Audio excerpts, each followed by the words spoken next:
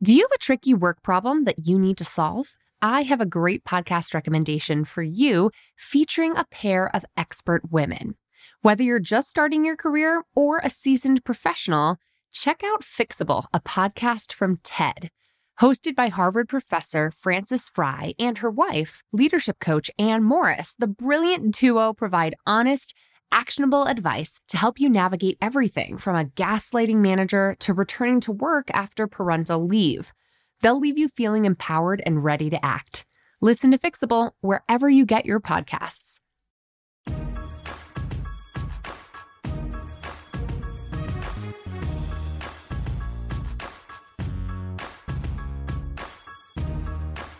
Hello and welcome to the Bossed Up Podcast, episode 146. I'm your host, Emily Aries, the founder and CEO of Bossed Up, and I am so excited for today's conversation all about negotiation. Now, this is a timely topic because later this month, Equal Pay Day for Black women in America is coming up. That is going to be August 22nd this year, which is actually significantly later than last year's Equal Pay Day, which was only August 7th, which would have been tomorrow, which shows that the pay gap between Black women in America and the average man in America has actually widened year over year. So Equal Pay Day, just as a reminder, we celebrate it for all women on average in April. It demonstrates how far into 2019 the average American woman had to work to take home the same amount of pay the average American man took home in 2018. But when you look at the wage gap with an intersectional lens, it becomes clear that the wage gap increases dramatically for women of color. So when you look at the intersection of race and gender as it relates to the issue of equal pay, we can acknowledge that we have a long way to go for all women to be paid equally, but especially this month to acknowledge Black women, how much they're being significantly underpaid. And so when we think about what can be done about this, obviously we all can do more to negotiate for all that we're worth, but I'd be remiss to not mention what the National Committee on Pay Equity also recommends. One, we need to keep affirmative action programs in place to make sure that education, jobs, and promotion opportunities are open and offered to qualified women who've been systematically disenfranchised throughout our nation's history. Second, employers must examine and correct their pay practices when necessary. Employers can actually get help examining their pay practices through an equal pay self-audit, for which there are guidelines provided by the U.S. Department of Labor. I'll add links to this in today's show notes. Now, third, we can also do more on the federal level to close the pay gap. There's federal legislation like the Paycheck Fairness Act and the Fair Pay Act that have not yet been instituted. Now, while a federal mandate is not popular among employers, it may become necessary if employers continue to not rectify these gaps and injustices.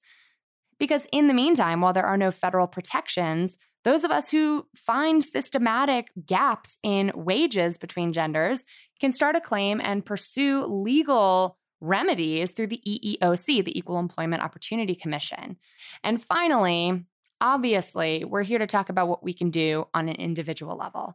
We have to do what we can to advocate for equal pay ourselves, including talking to both men and women about what they earn so we can go in with the best information possible to advocate for all we're worth, and including not mentioning our salary history if asked, which is becoming increasingly illegal, by the way, for employers to ask during the job search process. I'll drop a link to one of my most popular YouTube videos ever, all about how to avoid answering the mid-interview salary question. But of course, today's conversation is focused on what we can do as individuals, and that is negotiate for all we're worth. That means doing our homework, asking men and women what they're being paid to do our research, so we know we're not just in an echo chamber of wage disparity where women are counseling women on less money than we all deserve.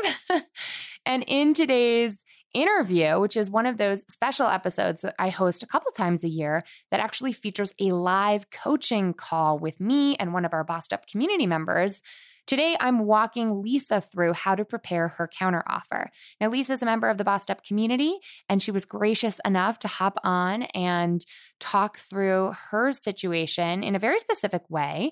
This is the kind of negotiation coaching, by the way, that I love to offer but don't really broadcast. So just for being an insider Bossed Up podcast listener, you are now cordially invited to email me for spot coaching whenever you need it. I can make myself available for one-on-one negotiation consultations as needed, schedule permitting. The reason I don't really advertise it is I don't really do a lot of one-on-one coaching, but negotiation is like one of my favorite things to practice.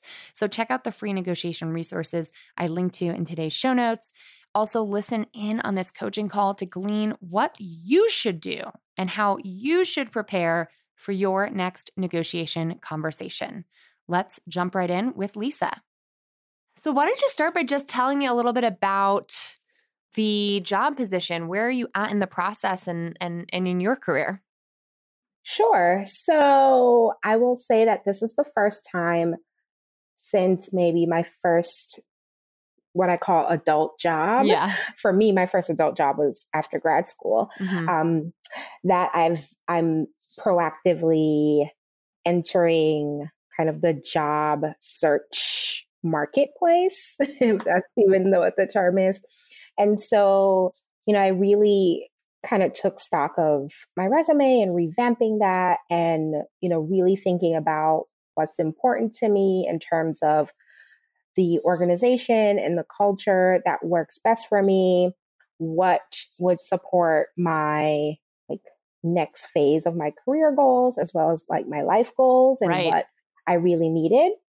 That was really kind of what drove me to really focus on the types of companies that would be a great fit for me. So I had to really kind of, revamp my resume and the way in which I talk about what I've done in my career. So I'm staying in the same field, essentially. Tell me more about that. What field are you in? Sure. I'm in the nonprofit sector. I've mostly focused on fundraising, specifically grants, but I've done over the last almost 8 years, the full scope of grant work. And I've gotten to the place where I have been the jack of all trades because I've had to be, right? And not because I've wanted to be. And there are parts of the process that I enjoy most and parts of the work that I enjoy most. And so I'd like to focus on those areas. And also I've worked mostly for nonprofits, and I wanted to kind of expand and kind of explore working for a university, working for government, and even working for maybe even a different type of nonprofit in the way that they operate. So really had to kind of take stock of what was important to me and what did I like most about what I've done in the past and look for that. It's a really different approach than oh my God, someone please hire me. Yeah. Right. It's been interesting because other than my first job after grad school, for me, all of the places that I've worked at have essentially sought me out when I've been very grateful and very excited. I'm like, oh, people want me and recognize my talent. Right. I've never had to, since that first job, I've never really looked for a position, and I've never really even thought about negotiation. I've kind of just said oh yeah, that would work for me, or this is what my, and I see this come up a lot. And for anybody who's listening in thinking, oh my God, I wish I were being poached by a million different people. I wish I kept falling into job opportunities. I can hear where you're grateful, and that's totally valid. But there's a difference between creating a career by design versus by default. Mm-hmm. I think a lot of us go through life and kind of proceed in crafting this career that comes out on its own, has a life of its own, has someone else who's steering the wheel. Right. And the process you're describing of all of that introspection of really getting clear on, I could be good at lots of aspects of my job, but what would I love to focus on? And what would I what do I want to change? Those variables that I'd like to adjust, what would those be? What would excite me? That's such an important prerequisite to landing a dream job. People are constantly looking for a dream job. It's like you've got to get really clear on what you want and then have the audacity to go get it and not wait for it to find you, which sounds like exactly what you're doing. Yes. And for a long time, I didn't even see a need to look for, anything, because I'm like, well, there are people who will send me LinkedIn messages, or people I've worked with in the past who said, can I refer you for this job opportunity? And again, I've been very fortunate, but I definitely agree. It's, kind of turning over the reins to kind of someone else to shape your career and, what they believe you would be interested in. And it speaks volumes of your character and your work ethic that folks would refer you in that way. But it also speaks volumes to know that you haven't negotiated in the past because you're in demand. And so it's about figuring out that way forward to acknowledge your market value and then ask for it or ask for more, and knowing that you're getting this kind of influx should put you in a really confident position to do it, but it doesn't make it easy. It hasn't been. Yeah. So where are you at right now? Do you have a job offer on the table that you're considering? Are you between offers? What's happening? So I've been interviewing over the last, I would say, month and a half. It's really come down to, and what I'll say is there have been opportunities that I've applied for, and through kind of the initial interview process, I figured out that this may not be the right fit for me, even if that company has said, would like you to move forward to the next phase of the interview process. Right.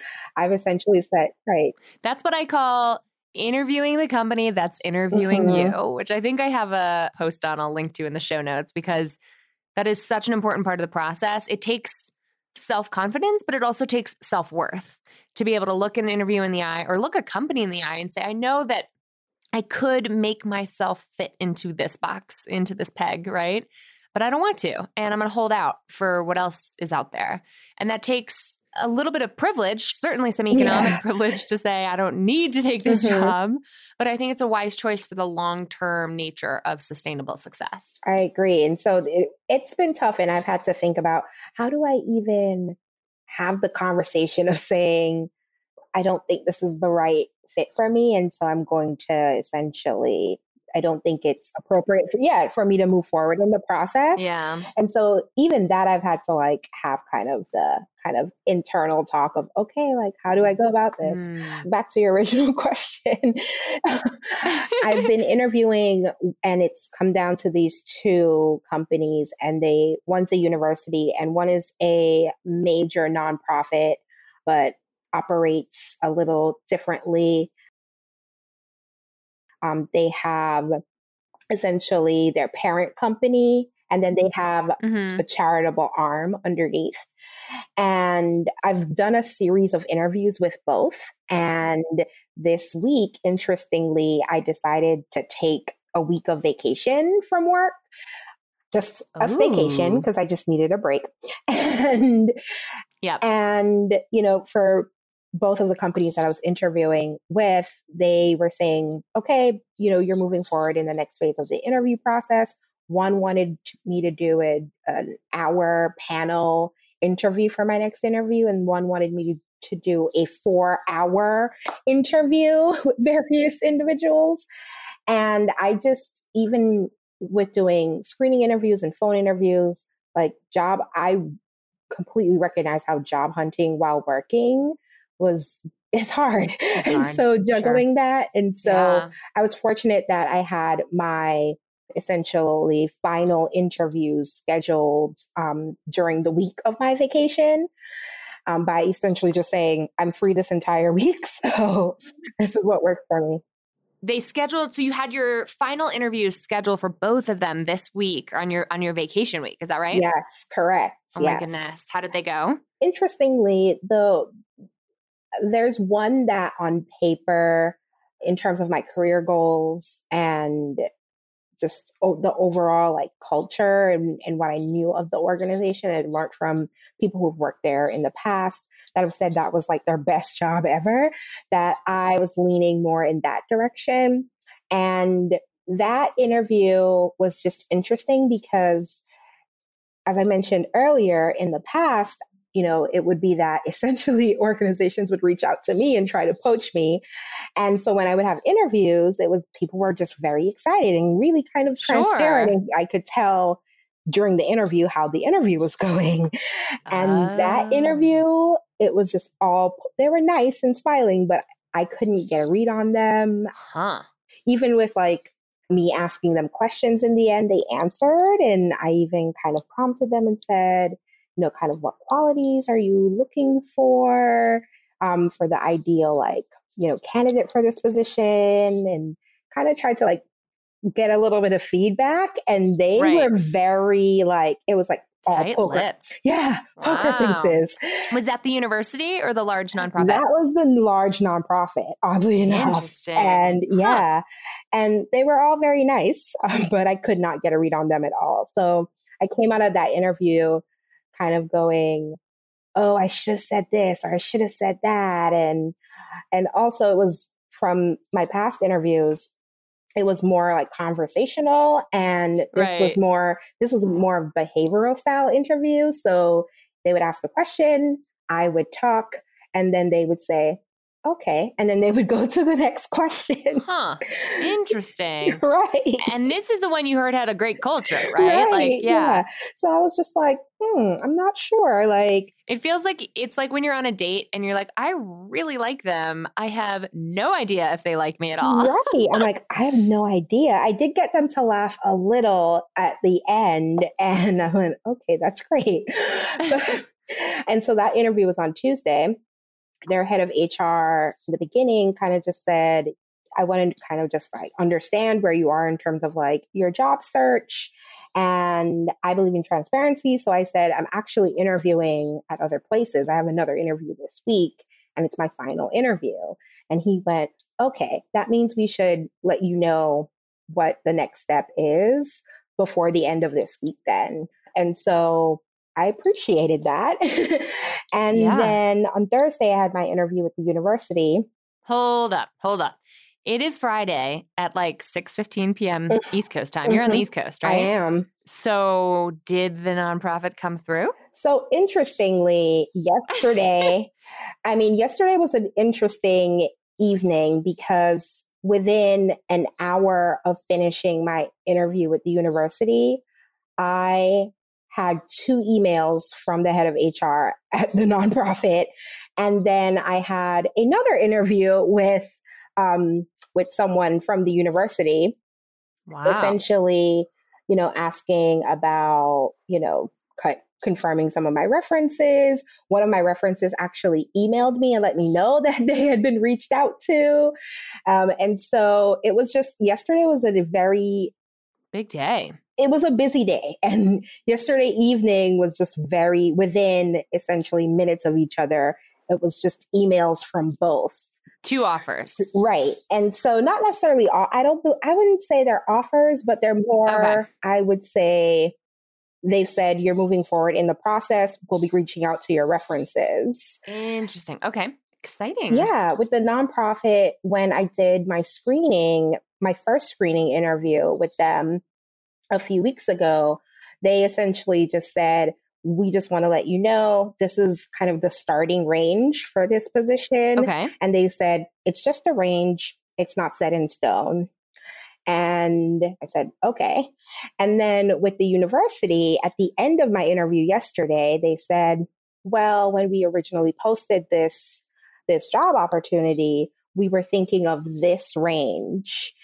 Mm-hmm. And I essentially said to them, okay, well, we can talk about that some more if I do move forward in the process. But to be completely honest, that's outside of my range. And I didn't tell them what my range was. I just said it's outside of my range. And to be even more transparent, it's less than what I make now. So they said, okay, we'll have some conversations with our VP and we'll get back to you. So one of the emails I got yesterday, about an hour after my interview with them, they said, we had a conversation with our VP and we have 2 questions for you. Could you send us some more writing samples? And also, just to let you know, we're going to start like reaching out to your references. And they wanted to know if I could get on a call like today with like one of their like consulting firms that I would be working with if I got the position. So, but they didn't say anything about pay. They did not say anything about pay and if their range has changed. And so I'm anticipating that at some point early next week, I will have either one that will present an offer. But I do know essentially, I know now what both of their expectations are in terms of salary range. That's good. Can you share those numbers with us? Can we talk turkey? Let's talk numbers. So the university said their original expectation was 60 to 75,000. And the nonprofit said their expectation was in the low 90s, around 93 to 105K for the start. And so I was like, that's great. In my head, I'm like, well, that's great. Yeah, right. Those are very different ranges. They so do you have any reason to believe the university is going to come within striking distance of the nonprofit? I haven't shared with essentially either about, what I've been essentially what the ranges have been for the other parties. Yeah. They do know that I'm interviewing, and I've essentially said to the nonprofit, I'm interviewing with a university, and I've said to the university, I'm interviewing with a very large nonprofit. What is your personal line in the sand in terms of like, what is the number you're really hoping to get or exceed? I'm hoping to land somewhere around 93 to 95K. And so it's interesting because before the Bossed Up Bootcamp, I told my boyfriend what my salary expectation was going to be. And I said, oh, it's based on what I currently make. And he said, why would you make your salary expectation based on what you currently make? And then I went to the Bossed Up Bootcamp, and the conversation about essentially, other asking your salary history and how that's kind of almost a form of kind of, in a way, discrimination. And I was just like, And so my boyfriend enjoyed hearing that he was right. So I like your boyfriend. I'm a fan. He's like, why? He's like, no, that's not what you should ask for. This is what you should ask for. And I'm like, no, that's too much money. Yeah. No, well, for everyone who has yet to make it to Bossed Up Bootcamp, which you all should come to, what I always say there is that the salary is not about you. It's about the market value of that position. So what are grant writers in large nonprofits making? That's what you should be looking for. So I'm 100% on point that regardless of your past salary history, your next salary should be determined based on how much that company values that position, not your master's degree, not your experience, not your special something that only you have. It's really about what the market bears out, which is part of what concerns me with the university is that they're a good 20K away from being on point for you. Yeah. So this might be a really simple choice for you. Yeah. Assuming you get an offer from the major nonprofit, right? Right. And I think when I did let them know that that was outside of my range, they said, okay, we'll have the conversation and see, for the right candidate, we've said that we get right. So, so I'm interested to see what they come back with. I am too. So what I would practice with you right now is how to handle the offer if it gets called in or emailed in. Because I just had this happen to me with a corporate client of mine. They said, here's the contract. This will work for you, right? And I feel like a lot of employers call and say, congratulations, you got the position. It's 75K. That'll work for you, right? And they expect you to say, yes, thank you so much. So my one question for you right off the bat is how do you plan to handle that call if it comes in? to set yourself up for a negotiation conversation. Like that's what we got to practice to really put you in a good position. So I feel like exactly what you just said. Like I would be like so excited and I would just be like, that's great. But I've been like mentally preparing myself, and I had a little taste of it, I would say, or an ability to practice this in my conversation with the university yesterday when I said to them, okay, well, I think we need to talk about that a little bit more because to me, I would need like something in writing, and I would want to take like a day or two to even just think about it, even if I have the answer already in my head.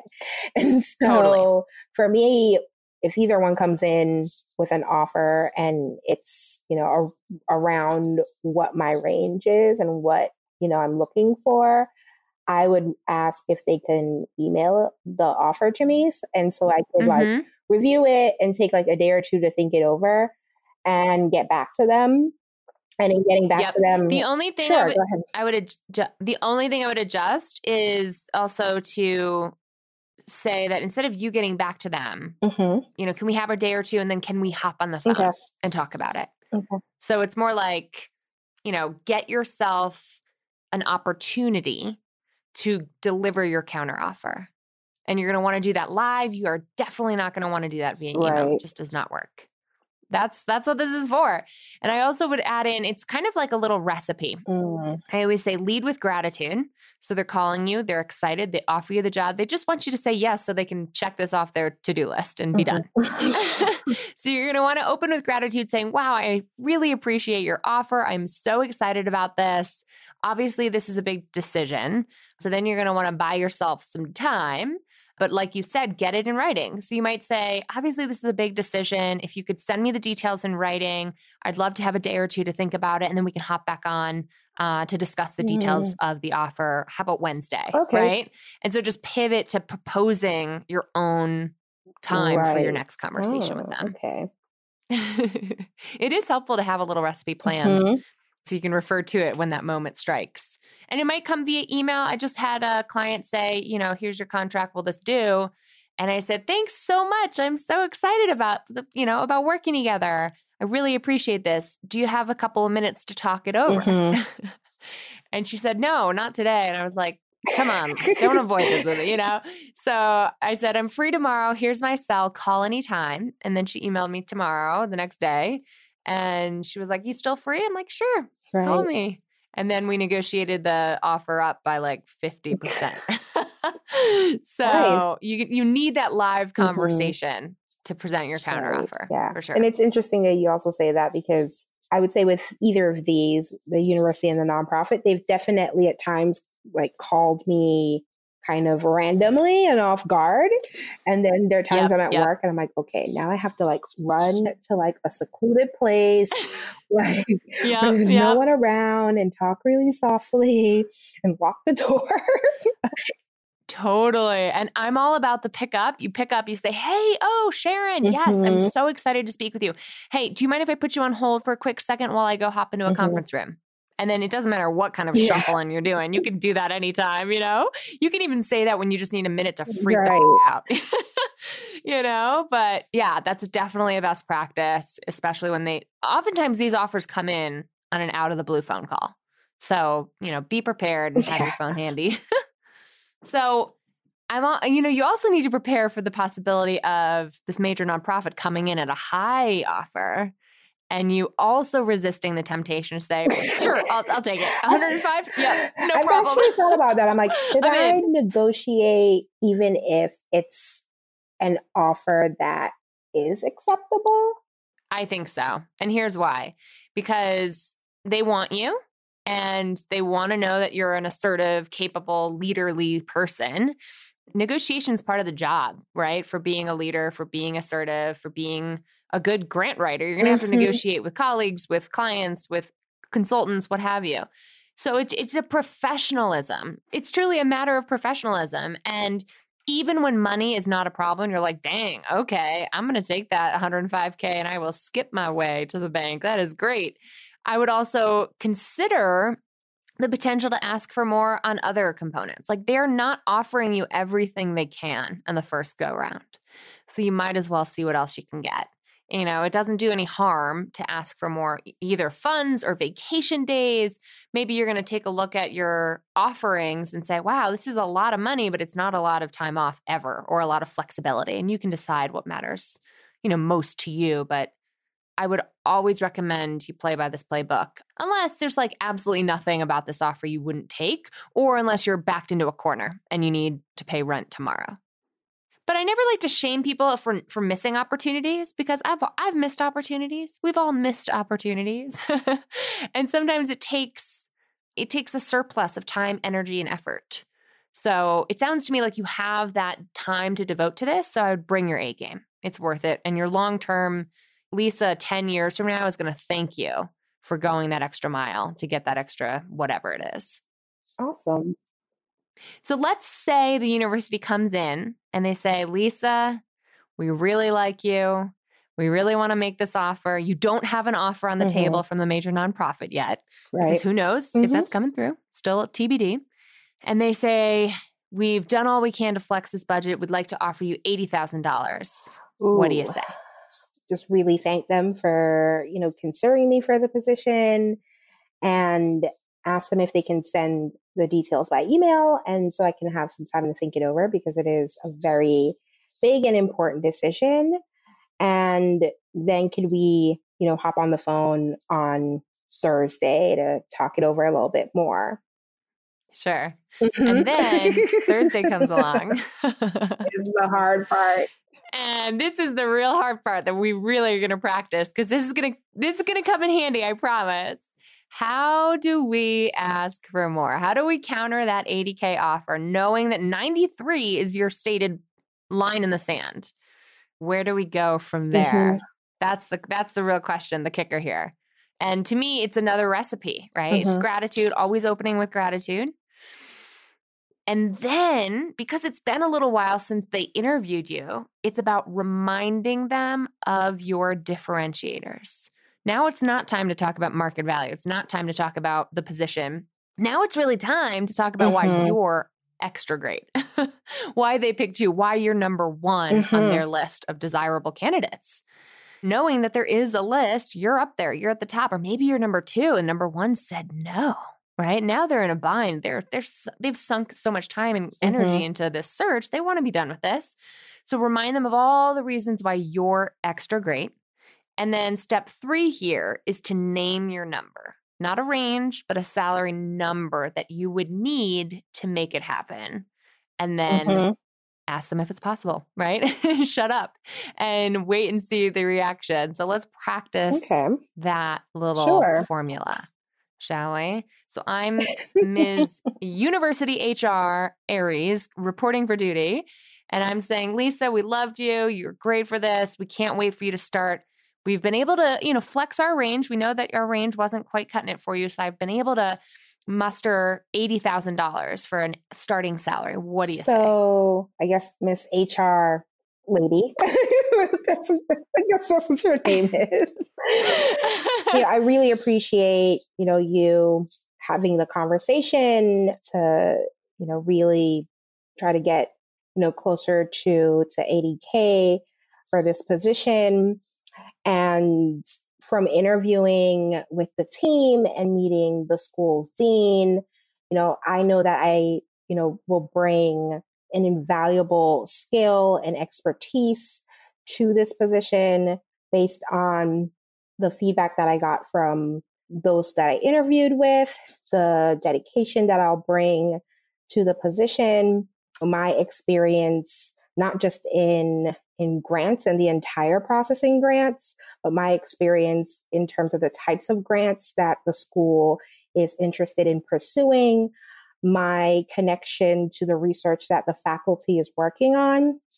And so I would say based on that, what would be appropriate, or I don't know if even appropriate is the word, but what would be feasible for me to be able to accept this position is 93,000.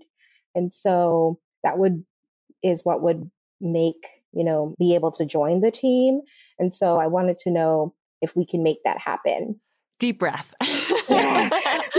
I can feel the tension through the microphone. I felt like this was like a real conversation. Can you imagine though? That's why practice is so important. And Lisa, I want to thank you in advance for allowing me to provide some feedback here. Are you ready for some feedback? Because this is really designed for helping you. Okay, couple of things. One is make sure to breathe deeply. Right? 2, make sure to keep a smile on your face. It doesn't actually matter how you look, since this will often be happening over the phone. But when our faces are nervous, we tend to drop our faces and then we tend to drop our vocal tone and it makes us sound a little monotonous. You know what I mean? Mm-hmm. So there's a way of like having an upbeat conversation and just making it a little more teamwork oriented. I'm so excited to join the team. I think this is a really great fit. My unique skill set, especially the experience I bring with these particular kinds of grants that the university wants to pursue, makes me a really unique fit for this position. And then a couple other vocal habits that I picked up on while you were speaking. Mm-hmm. One is you have a buzzword that keeps popping up. Are you aware of it? I have a few buzzwords, but I don't know which ones I use. Your favorite right now is So I find you saying every other word right now. And it's just because you're nervous and you're thinking about where you're headed next. And for me, that's one of my favorite buzzwords. I do the same thing. The problem is it makes you sound a little more, without intending to, it can give the impression of being condescending, which is obviously something we don't want to give, but it makes it sound like, well, you already know what I'm saying, right? Like you should know, which is not always the case. So I think deep breathing, a little more pause, and landing your sentences like a gymnast is going to really take your counteroffer to the next level. I want you to be able to say, Ms. HR lady, I am the woman for this job. I know that my background, my experience with these unique kinds of grants that the university wants to pursue, on top of my familiarity with the research and the way that I really felt connected to the whole team I interviewed with, sets me up to really succeed sustainably in this particular position. So do you hear how my intonation goes down at the end of those sentences? You're being declarative. And sometimes it might take practicing punching your hand. Punch into your hand when you land those sentences like, yes, I got this. I know it. I can do it. Or even stamping your foot when you're practicing this in the mirror. Mm-hmm. Obviously, we don't want to do those things in real time. But they can help bring your intonation down so that there isn't a ongoing run-on kind of sentence happening so that it sounds a little less confident. Otherwise, though, I thought you named your price, you named your number, some phrasing that might be helpful there. In order for me to say absolutely yes to this offer, I would really need a starting salary of $93 to make that happen. Or for me to say yes to this offer today, I would need $93 to make it happen. For me, the line in the sand is, or you might say the number I need to make this work is $93. And again, you want to connect what you're asking for directly to the superlatives that make you amazing. So for the skill set I'm bringing to the table, for my unique set of experiences that I'm bringing to bear in this role, I'm looking for $93,000 to start. Shut up. Right? And then it's about muting yourself, even if you have to muzzle yourself to say, is that something you could look into for me? So you did an amazing first job in that first attempt. I'm going to have you take a deep breath and give it another go just so we can see how practice makes permanent, right? Practice is what seals the deal, and this is what we're here for. Okay, so I think I'm ready. Are ready to start? Okay, so hi, Lisa. Oh yeah, I forgot my role as Ms. HR lady. Yes. Hey, Lisa, it's Ms. HR lady from the university. Good news. I was able to expand the salary range because I know we weren't quite meeting your requirements before, but I'm really happy to report we got all the way there to $80,000. You've had 2 days to think about it. So tell me, can we seal the deal? Can we sign these papers? Can we get you started? Hi, Miss HR lady. I really appreciate, the work that you've done to, really increase the salary for this position. And based on my conversations with the team and the connection that I've made and my unique experience with the type of grants that the school is interested in pursuing, I know that I am a great fit for this position. And in order for me to say yes, I would need a starting salary of $93,000. Wow, Lisa, I'm a little disappointed. I don't know if I can make that happen. What do you say then? Right. No, It's a tricky one. It's a tricky one. honestly, right. I mean, honestly, you did such a great job on that counter offer. First of all, that was amazing. Like, talk about improvement. I didn't hear any buzzwords. You were super declarative. You sounded so confident, because when you're concise, it shows confidence. You know, when someone comes back at you with, I'm disappointed or I'm personally offended, that stuff can really throw you off your game, because all of a sudden emotions are involved and you feel like you've offended them. So don't let that throw you off your game. Remember, it's just about market economics. It's just about numbers here. You're being realistic. And I would say something about, you know, I really appreciate the offer you've put together. These are just the realities of my position that I'm finding myself in. Is that something you could look into for me? Because honestly, not everybody's going to be able to say, hell yeah, I can do that right away. She might have to go get authority from her higher ups to actually see if that's even possible. It's interesting because when you've said that, my first reaction when people say they're very disappointed about anything is to say, I'm sorry. Not like sorry and like, I'm so sorry. Not even in a like, well, I'm Right? sorry, it's just not going to happen, but just like a sorry in terms of I don't want to disappoint anyone. So particularly if I've already started building a relationship with that individual through the interview process. So yeah.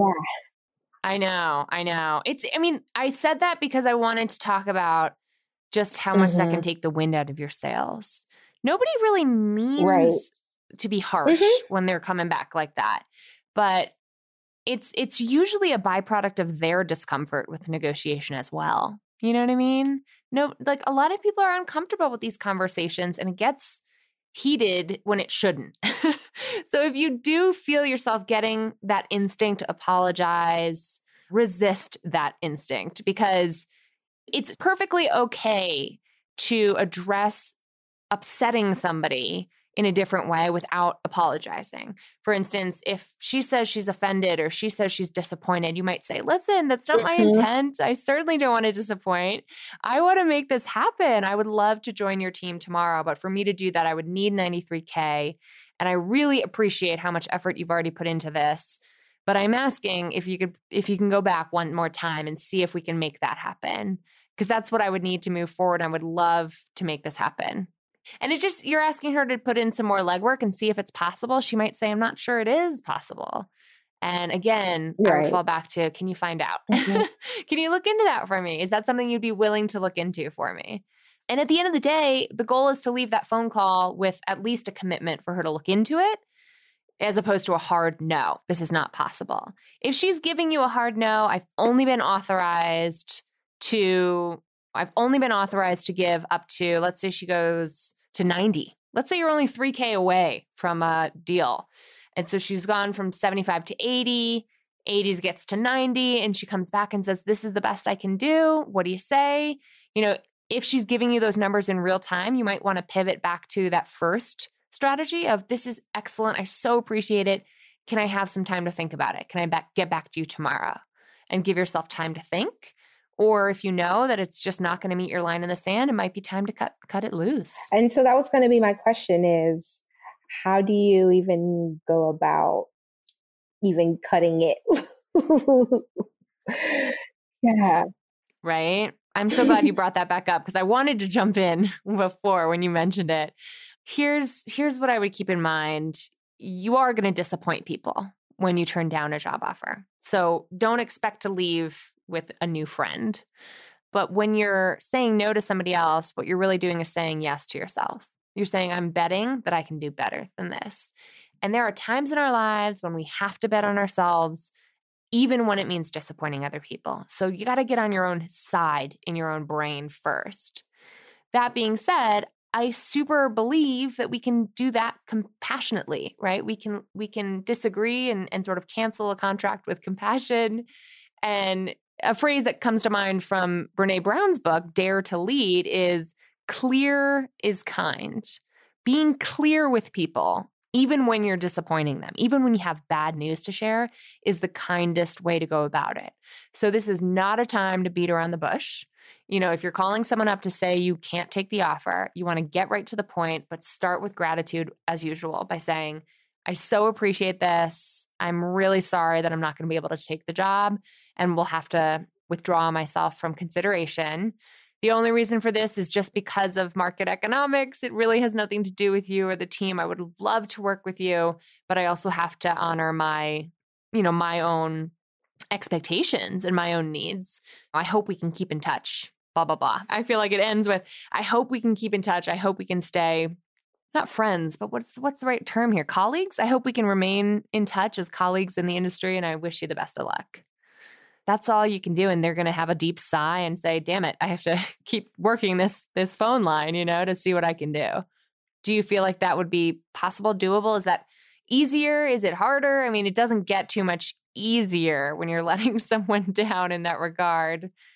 But when you get right to the point, it gives them the opportunity to counteroffer too, if they have it in them, if they have the possibility to say, wait, don't go. Let me see what I can do. You can also have them leave the door open. That's a possibility. Yeah, I do like that approach. And I do like the clear is kind. I'm going to keep that in mind for all things. Yeah, clear is kind, especially when you have bad news. And so I do feel a lot more comfortable having this conversation because I've already started thinking of, I'm going to just be essentially have to turn down one of these if both of them come in. And I've already started, even though we're not at that point yet, but kind of started thinking, well, how do I go about, I may have to turn down the university, even though they were very nice and welcoming and, seemed to love me.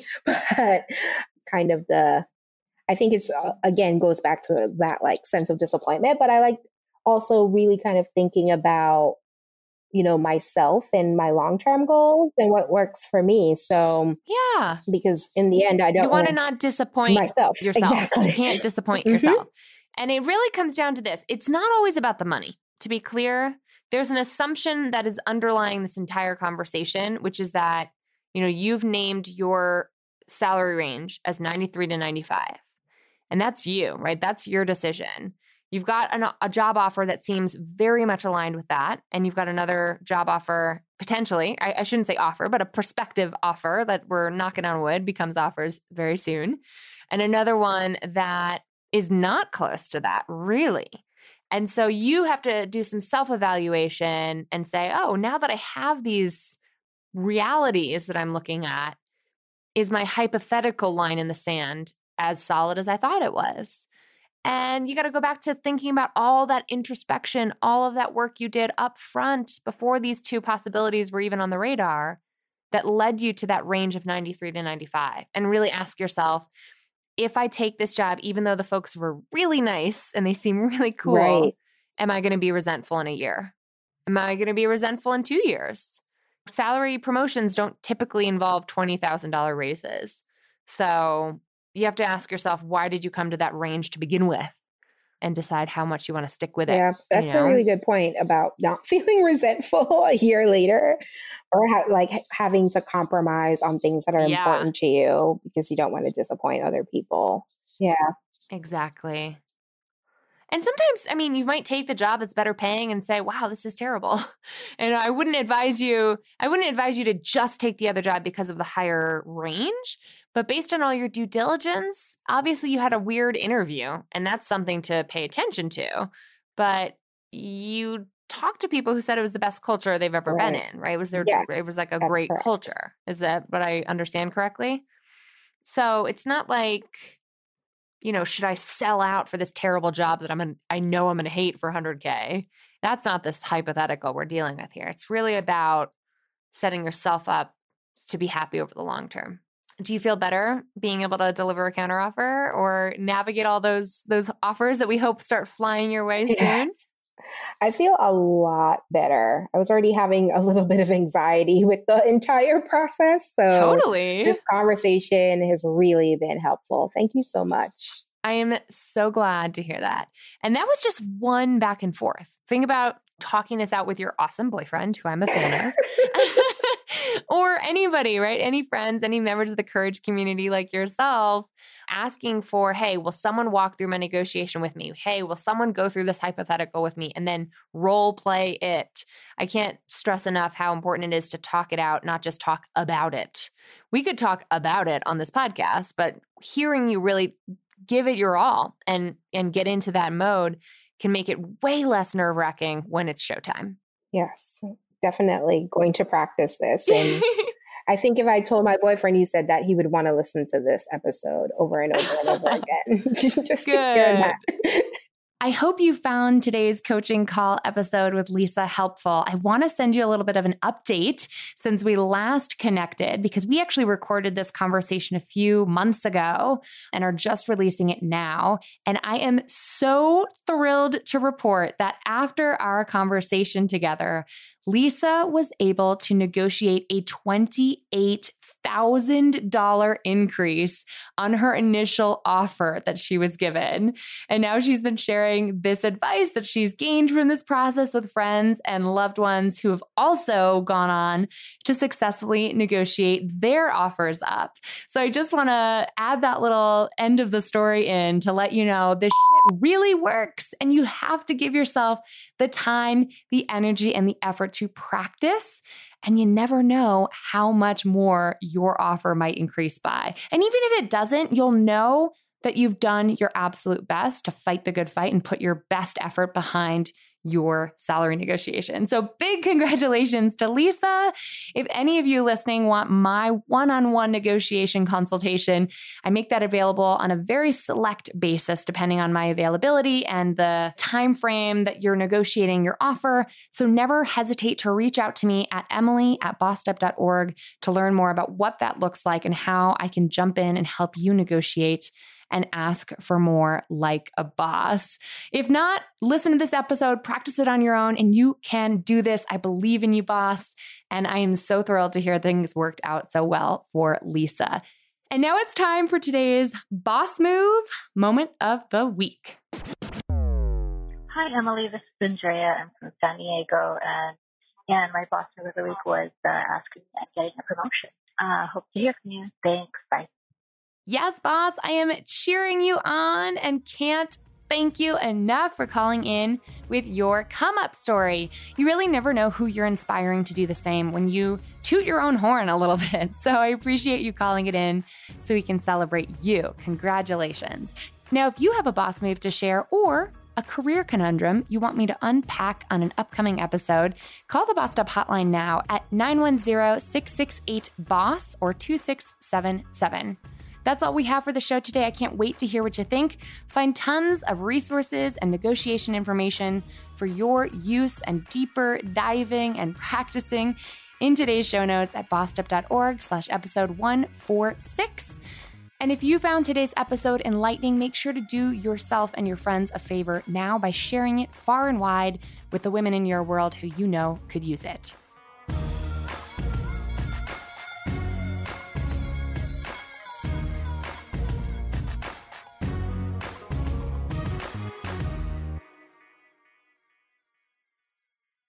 Let's face it, speaking up at work can be really hard to do, especially for women and women of color. When the stakes are high and you've already worked so hard to just be the only woman in the room, and you want to get everything right, you want to have all your facts and figures accurate before making your voice heard, it's just so much easier to stay silent instead. Researcher Deb Jahansky calls this loss of voice phenomenon. And it actually emerges in adolescent women at greater rates than men, and it sticks with us for the rest of our lives. Self-silencing behavior can actually become an unconscious habit unless we consciously engage in practicing our assertive communication skills. And we here at Bossed Up have set out to help women like you do just that. Speak up, my live assertive communication course is back open for enrollment, and we're kicking off a new cohort launching this June. Over the course of 8 life-changing weeks, you'll have access to interactive online curriculum and live weekly practice sessions where you, Irene, and I, and a cohort of fellow Speak Up bosses who are owning their voice, overcoming the social messages that have taught us to keep silent, and really learning to strategically and assertively communicate when it matters most, will actually have the practice time to rewire our brains, create new neural pathways, and build better habits when it comes to speaking up with confidence and precision and assertively communicating in the workplace. Learn more and enroll today to secure your spot at bossedup.org/speakup. That's bossedup.org/speakup.